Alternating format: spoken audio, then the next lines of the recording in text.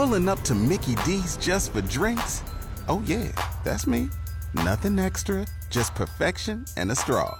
Coming in hot for the coldest cups on the block.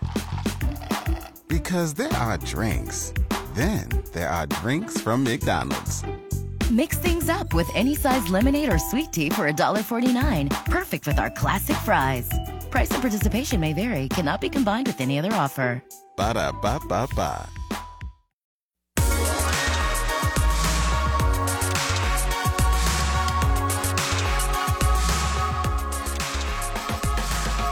Good morning. It's 10:33 and 23 degrees right now in downtown Canton.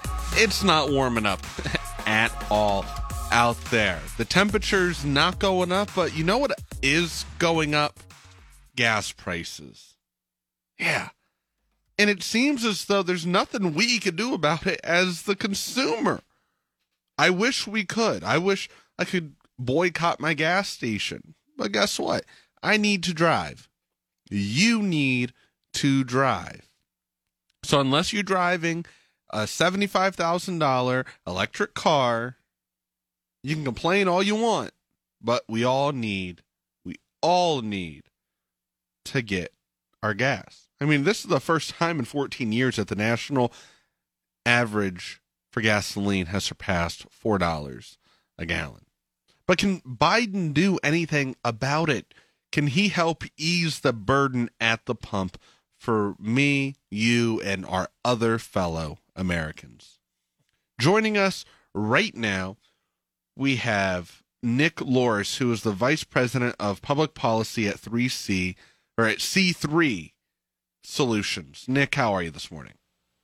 I'm well. How are you doing? I'm doing good. So, Good. Is there anything that the president can do about these gas prices right now? You know, the president is hamstrung a little bit because oil is a globally traded commodity, and therefore what happens both from a supply and demand side around the world impacts the price at the pump here. You know, we've seen prices steadily increasing since countries lifted their restrictions from the pandemic, and as well as obviously Russia's invasion of Ukraine has caused prices to spike.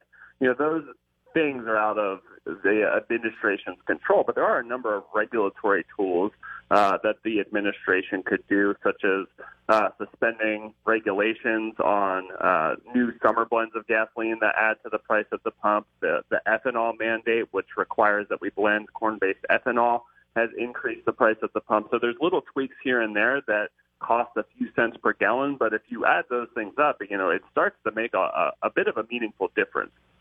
Yeah, and one thing that is very noticeable, because we live in such a divided country right now, and it's been like that for 4 or 5 years, I feel like. When I go to my local gas station, and I'm from very rural America, where it is strongly conservative and Republican, and if you don't, bleed red, then there's an issue. When I go to my local gas station, I'm seeing these stickers right now. Have you seen that, Nick? Yeah. I did that with Joe Biden pointing at the gas prices.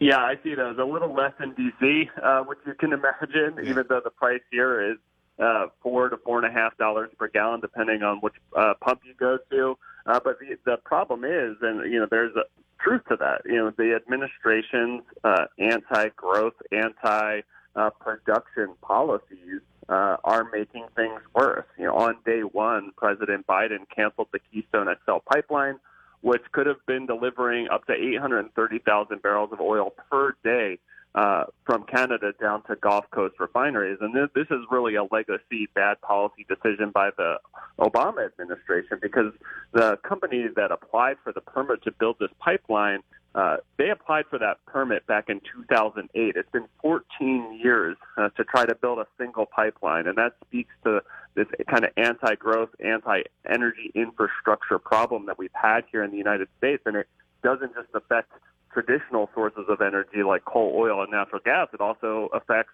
new transmission lines and the build of renewable sources as well. Is there anything that we can expect this summer? I mean, can I see $5 or $6 a gallon come June or July when everybody is getting ready for summer vacation? Yeah, that's a great question.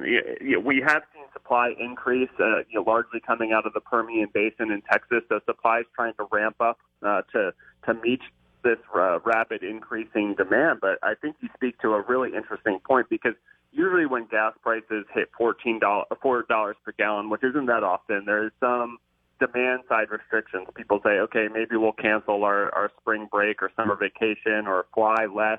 But people have been cooped up for 2 years in a lot of respects and canceled those spring breaks and vacations for the past 2 years. And so people might be willing to swallow the higher prices this summer, increase their demand for travel, which is only going to put upward pressure on the price of a gallon of gasoline.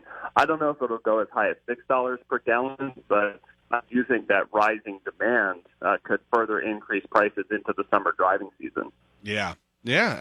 I'm hoping not, but where I come from, you have to drive minimum 25 to 30 minutes to get to your destination, whether it's grocery shopping, going out to dinner, whatever. But my original hometown was 45 minutes. And I know there are people who they're just not doing anything besides going to work right now and going home.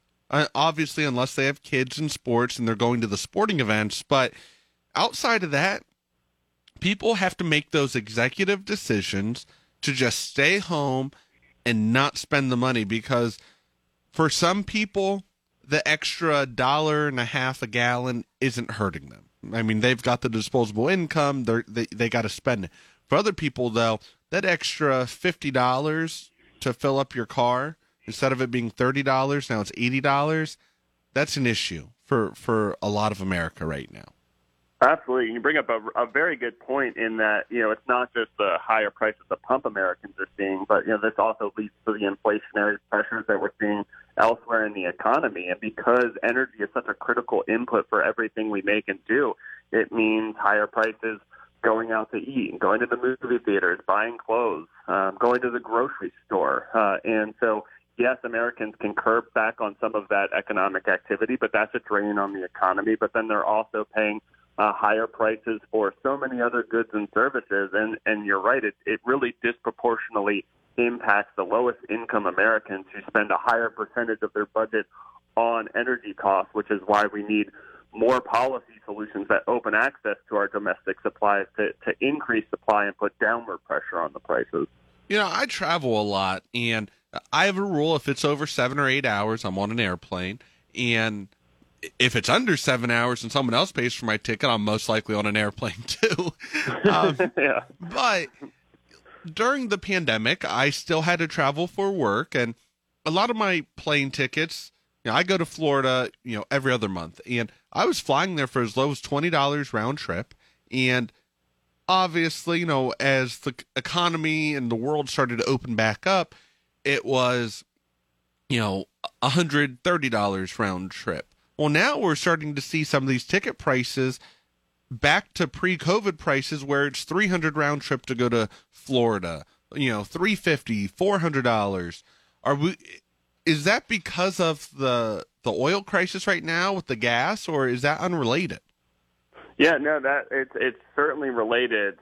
Airlines, biggest cost is fuel, in addition to the labor. And so if the cost of jet fuel is increasing, that's going to be reflected in higher prices. And I think, airlines trying to recover from, again, 2 years of less travel are passing those costs on to consumers. There are certain airlines who hedge and buy their fuel in advance. Most of those are the international airlines, though. A lot of the domestic airlines don't do that. And so, yes, you are seeing those higher costs passed on to consumers. And again, increased demand for travel. We're coming up on spring break season, and a lot of people are trying to book their spring breaks and summer vacation plans now. And so the combination of the higher fuel prices and increased demand for travel, it continues to put upward pressure on prices. All right. Well, we appreciate you coming on, Nick, and hopefully the pain at the pump is no longer, but I'm afraid by summertime we're all still going to be reeling from the high gas prices right now. Nick, thank you so much for taking the time this morning. Thanks for having me.